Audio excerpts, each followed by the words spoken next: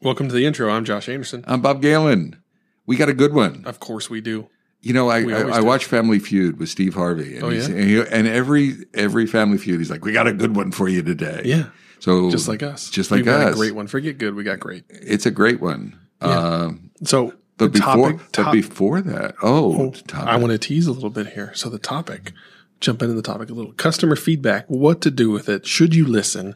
Should you care? Should you do exactly what they say? Should you do nothing that they say? Should you tease the customer and entice them in? Or should you just give it away? And then say, this is going to be a great topic, but we're going to talk about our sponsors right now. Our sponsors? Sponsor. Do we have a sponsor? TechWell's back. TechWell, baby, is back. TechWell Conference. TechWell Conference. Agile development, better software, DevOps. Yep.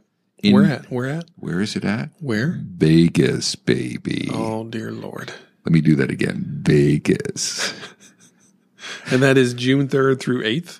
June 3rd through 8th. That's a Sunday. So 4th, Monday. Monday and Tuesday are tutorials. Sunday, Monday, Saturday, Sunday, Monday. So it starts with training. There's training opportunities. Then Monday and Tuesday are tutorials. Wednesday, Thursday is the program proper. Track talks. And then on Thursday evening, Friday, it goes into the Leadership Summit. Why do I know so much about it, Metacasters? Good question. Why do you, Bob? I am the program chair for the darn thing. I know. I'm selecting talkers and topics. So is this going to be the best conference ever? Yes. Yes. Yes. Not because of me, but because the wisdom of the crowd, the program. No, we put together, there's a small team that puts the talks together, and I'm distancing myself. Don't back off. Lean in. Okay. Own it. Yeah. Yes. So we put together, we're very proud. The team and I are very proud of the program. We've got some great speakers, great tracks.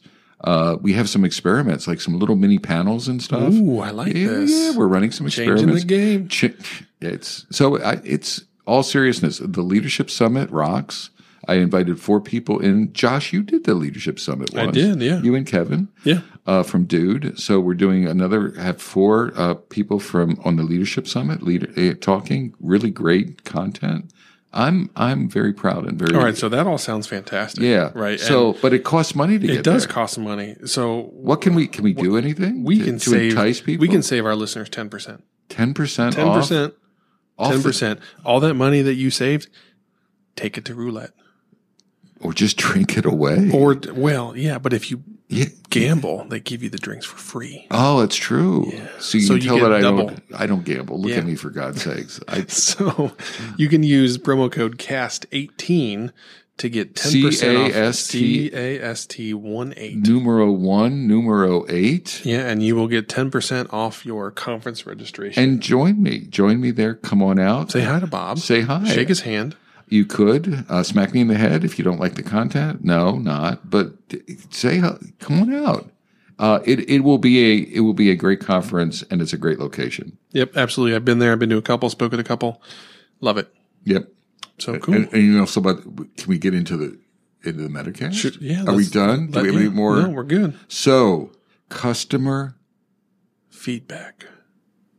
Get ready. Strap them on. It's going to be a wild ride.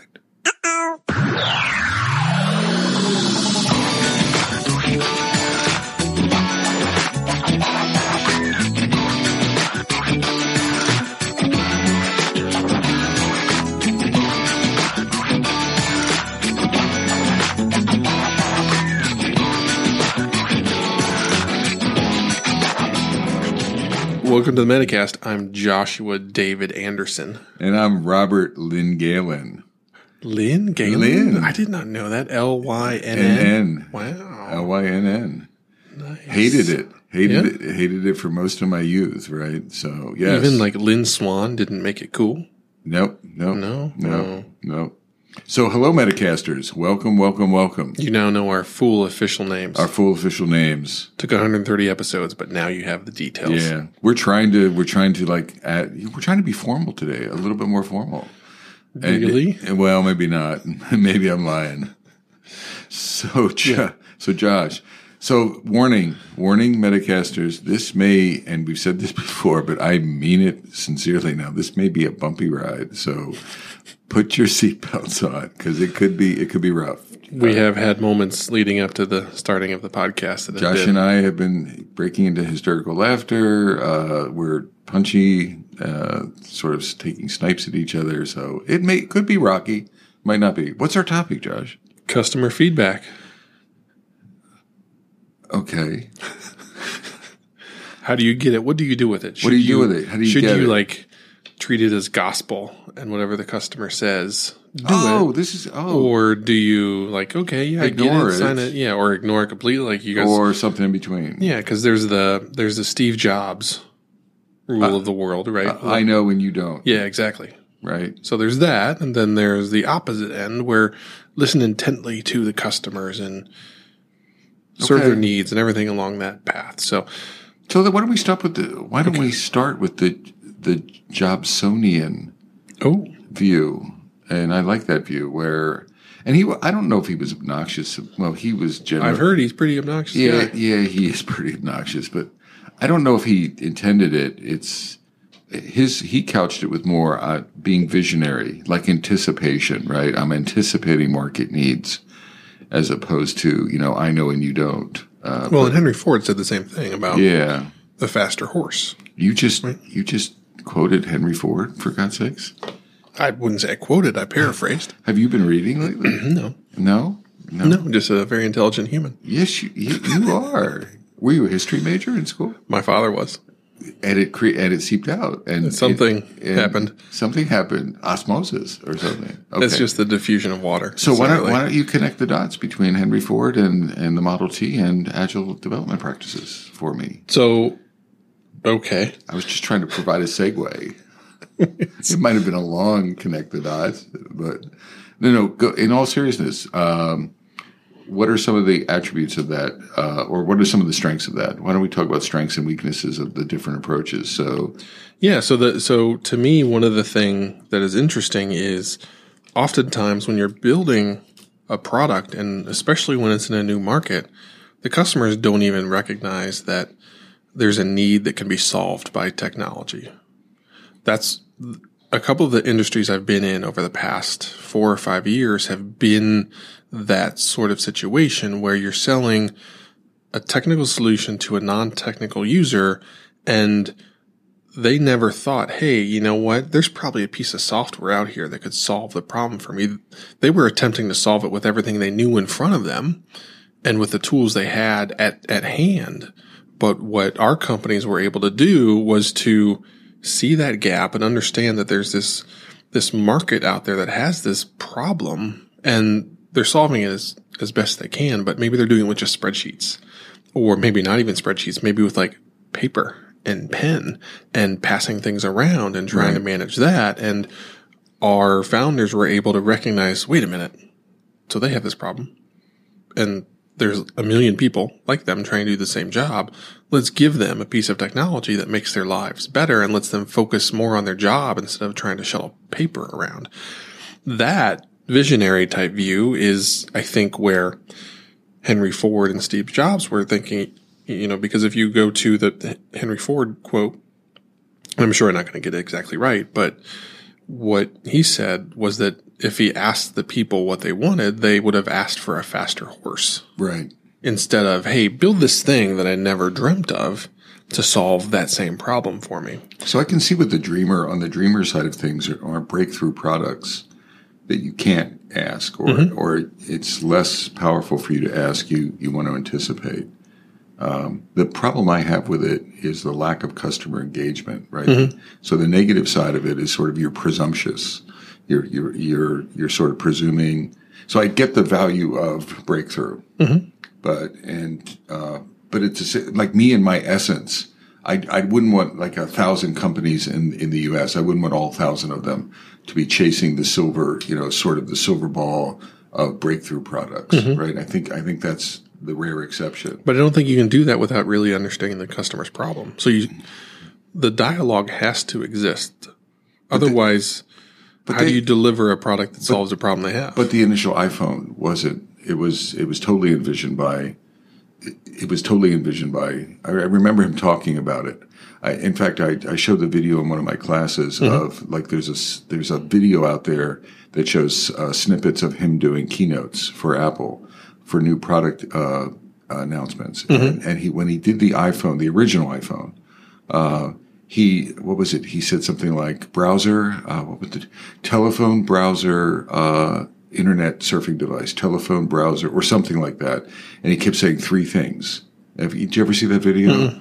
And whatever, God, it was browser, telephone, and some kind of, arithmetic device or whatever. And he kept saying, and then, he says, we're doing 3 releases.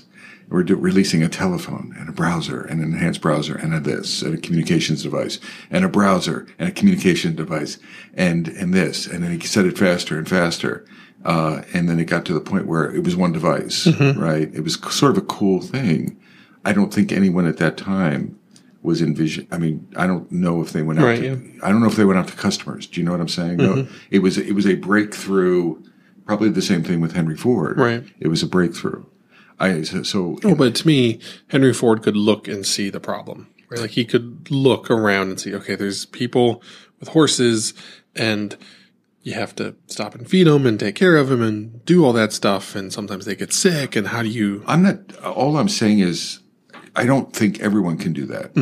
It's not even Henry Ford is unique or Jobs is unique. It's if in the United States if all companies are looking for breakthroughs, I don't know if they have like innovators inside themselves. I don't know if all of them sort of anticipate. I don't know if the marketplace is like that. So I think that's a unique class, right? I think there's timing to it. That's what and the problem is everyone wants to be like Henry Ford or everyone wants to be like Apple. So they have that view of let us create it. So I've seen startups and they fail because they didn't, we want to be like Steve Jobs. So all I'm saying is there's the upside to that. Right. I think that's part of innovation. I think that's part of creativity. But I think the danger is like too many people wanting to try to do that. Yeah.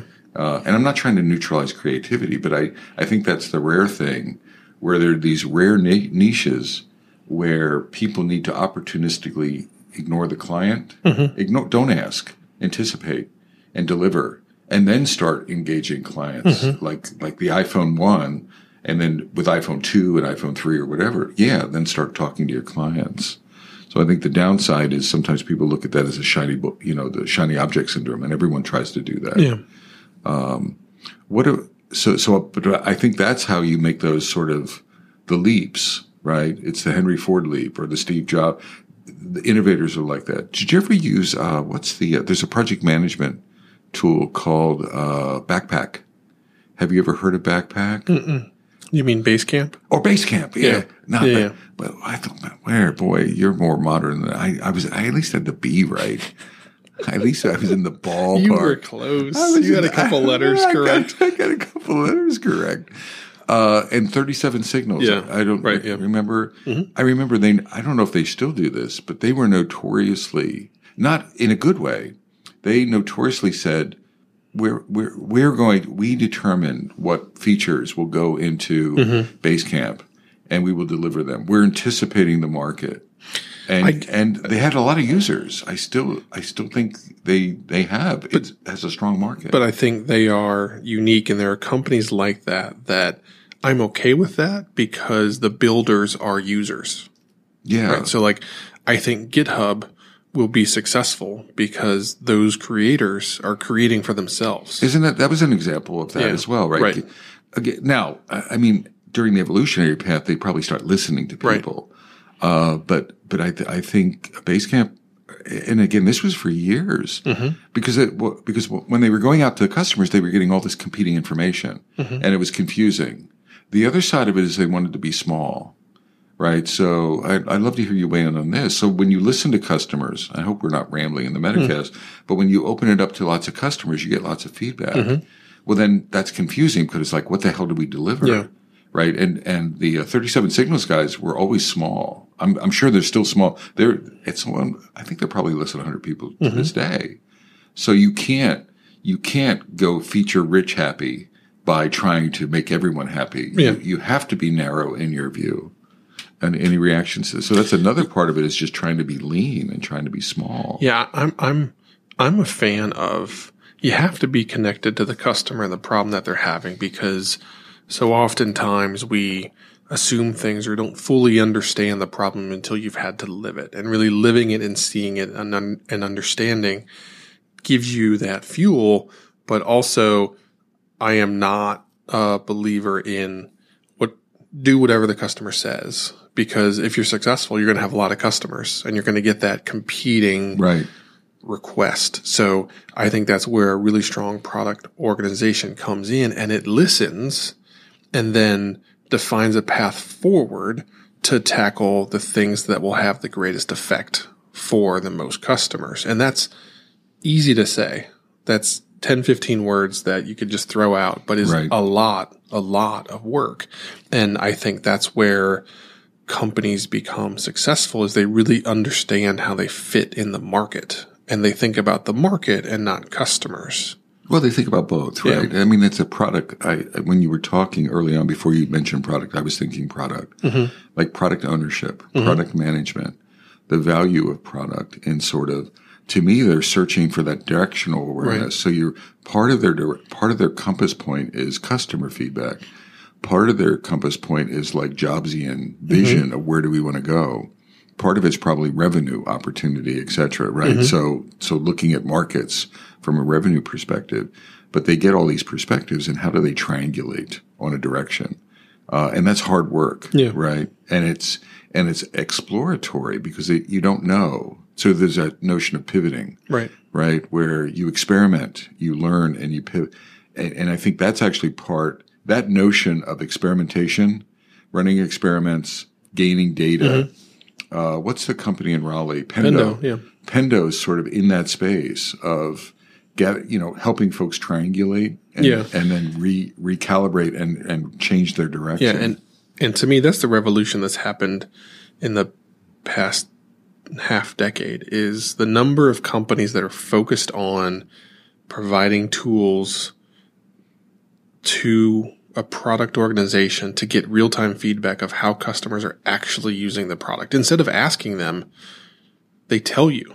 Right. So you embed this instrumentation or tool or whatever it is, and you get real-time feedback, and you see, and you can start to segment customers and follow their path through the product and understand features that are used and aren't used. And if they're not used, you can start to do experiments and understand why they aren't used. And maybe there's a messaging issue, and you fix the messaging issue, and now you see adoption of that feature. Or you retire it entirely. Right. Exactly. So there's dozens of great products. Pendo is one that is local to us that really helps you figure out what's actually happening in real time with your customers and your product. And to me, that's aspirationally where I want to go, where I basically have informed decisions based on hard facts and evidence. Right. The other part of it is, I remember years ago when I was at EMC, we instrumented. So EMC is now Dell, I think. They were acquired by, they were acquired by Dell.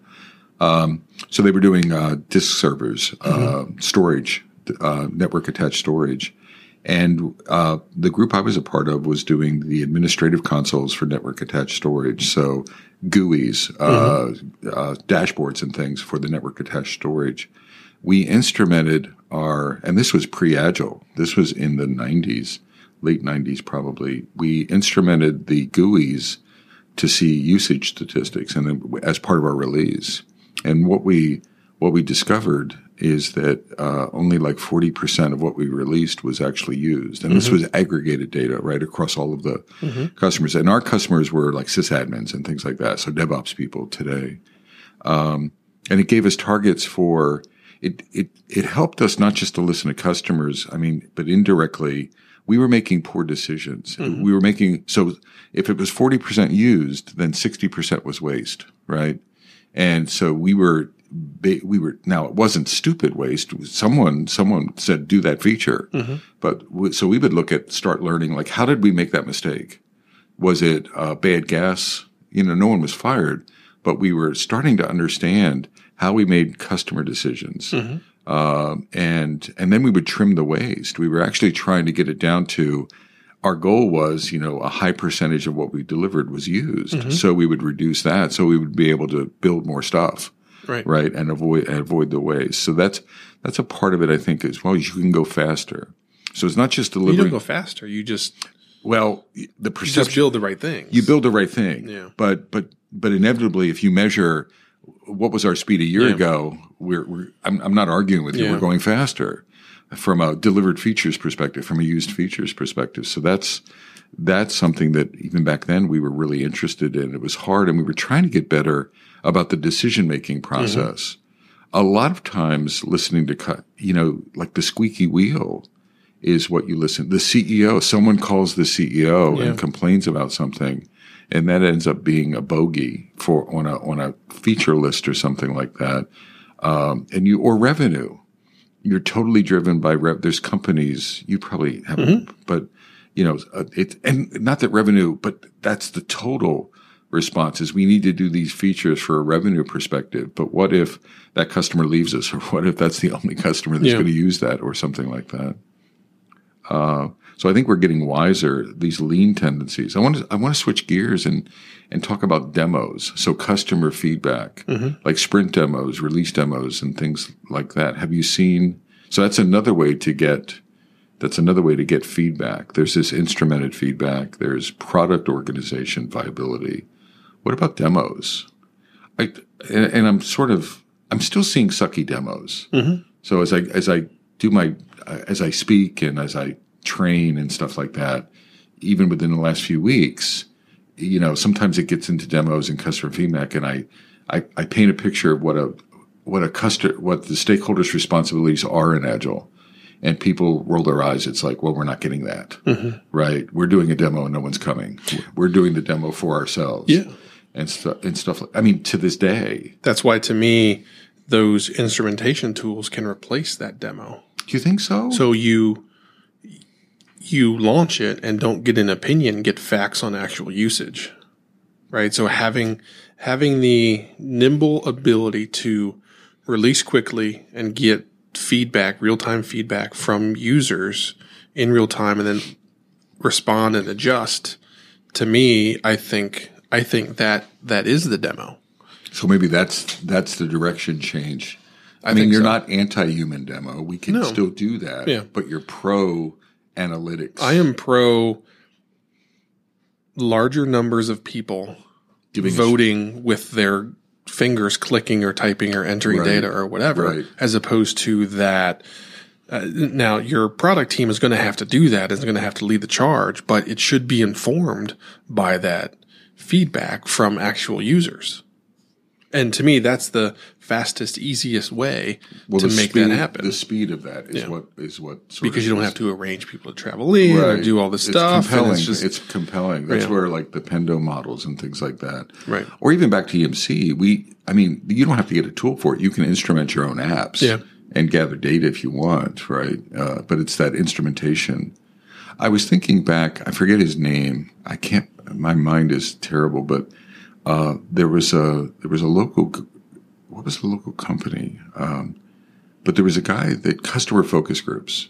So in this area, there was a company, there was an agile coach, if you will. He wasn't really agile. He was just a leader, and he was doing some coaching, but he rolled an agile methodology out to a local company. And I will remember their name, but the centerpiece of his methodology, and this was around the early days of Scrum and XP, was this thing of a customer focus group. And I observed at the time, but I've never really run them.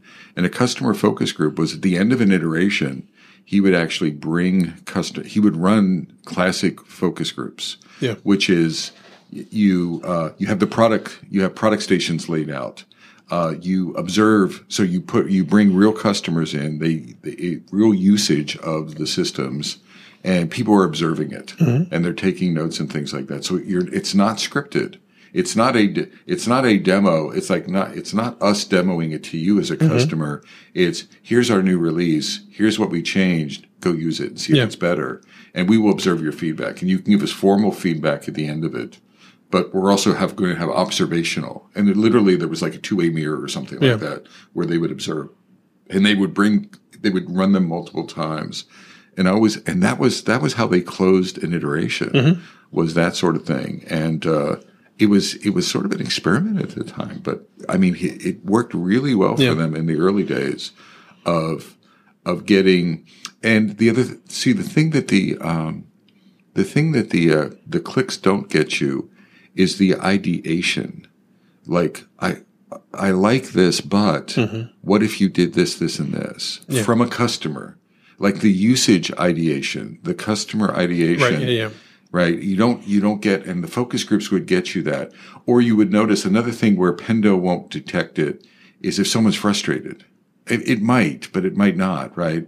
Where you can tell just by their body language. So a customer focus group, you can actually see that someone I'm getting frustrated. Right. And then you could note that down, and you could even explore like what was frustrating you about it? What could we do to improve that? Was it performance? Was it the performance dynamics, etc.?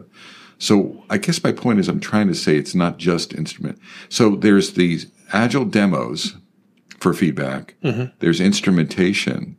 And I think we've lost the art of the customer focus group. Do you know what? I hope I'm making sense. Yeah. And maybe there's value in that sometimes. Yeah. I think there is. I think there's value in just shipping it and getting that feedback. But you're right. That's not the silver bullet. When you think about lots of A/B testing tools and companies like LaunchDarkly, where you can segment your customers and you have your beta testers that are predefined of, hey, they are always going to get the next feature, and we'll give half of them this way and half of them this way and find out which one they like and then go with the winner and all those things. But you're right. It doesn't, that human emotion, frustration, and that feedback. So you only get data feedback. You don't get that intelligent, thought out response of, here's how I do it differently. The emotional stuff, the ideation stuff.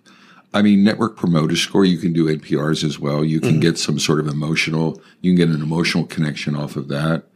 I think there's a combination of these things. And I think folks mostly miss sort of the combination.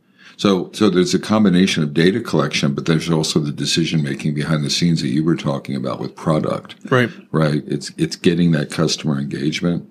And then decision making, like figuring out where do we make the investments? Yeah, to me, I view in my world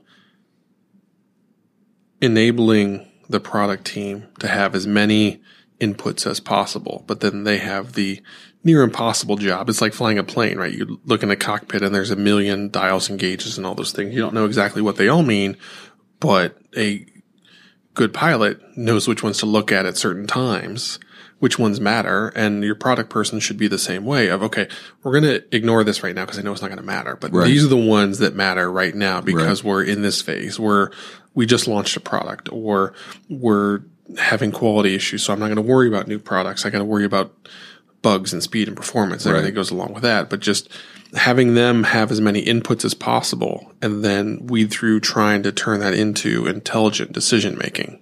I think Agile's done something. I forget who I was talking to. It might have been you, but it doesn't matter. But we were talking about the product owner has been the worst thing that's happened to product management because people they're just hiring product owners, which are these team-centric things. And a lot of organizations, and I see this pattern as well pretty strongly, where the organizations, companies are not investing in product management. They're not investing in product decision making. They're sort of short shrifting. They might get a license for Pendo, but they're not really. They're sort of like 20 years ago, product organizations were pretty like product managers. It was a skill. It was a function. People, that's what they did, and it was clear. And now all of a sudden in Agile, you blend it. Oh, it's a PO plus PM plus whatever. Just figure it out. We'll do a demo. We'll put our finger in the air and we'll decide what to do. And so the science and the respect and the decision making of product management has sort of gone away. And I almost feel like the companies need to start reinvesting in product, reinventing and reinvesting in this and retrusting product management. To me, that's the thing that has happened is that whatever got us to this point is that no one trusts that role like they should, or probably not even getting to trust, but empowers that role to do the job, right? Like I have left companies because I just said, you need to let product do product. Exactly. Just let them do their job. There was a peer I had where he's like, listen, my title says I'm the VP of product, but I'm just really the VP of sequencing. Like, right. I don't actually chart our path. I am given a path and I have to put them in order. And that's the vision for that role is you're the charter, you're the decision making, you're the decider. I mean, it's true at a PO level. It's true at a product level.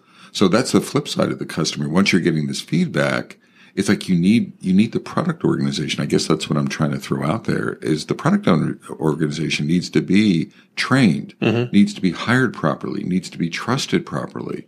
They need to be steering, and allowed to make mistakes. You know, we talk about failure at a sprint level. Right. Oh, we need to be failure friendly at a team sprint level. We need to be failure friendly, not looking for failure, but failure friendly or pivot friendly at a product level. I mean, they're not going to be perfect predictors of the future, right? And a lot of organizations don't. And then stakeholders like C-level folks are making all the decisions. Yeah. And they're making bad decisions. I mean, they're making worse, but they're not held accountable because no one in the company is going to hold them accountable to that, et cetera. So is that part of the ecosystem? I think the product side is part of the customer feedback ecosystem. Yeah, right? To me, it's having a team that's their job, giving them all the information to make the decisions, and then letting them make the decisions and rolling with it. And you're going to have misses, but just like with the team, adjust and learn. Figure out, to your point with EMC, where you figured out our decision making was wrong, but you gave yourself the ability to collect the information to understand why you were wrong and not make that mistake again. Well, and do some root cause analysis on decision making and get better.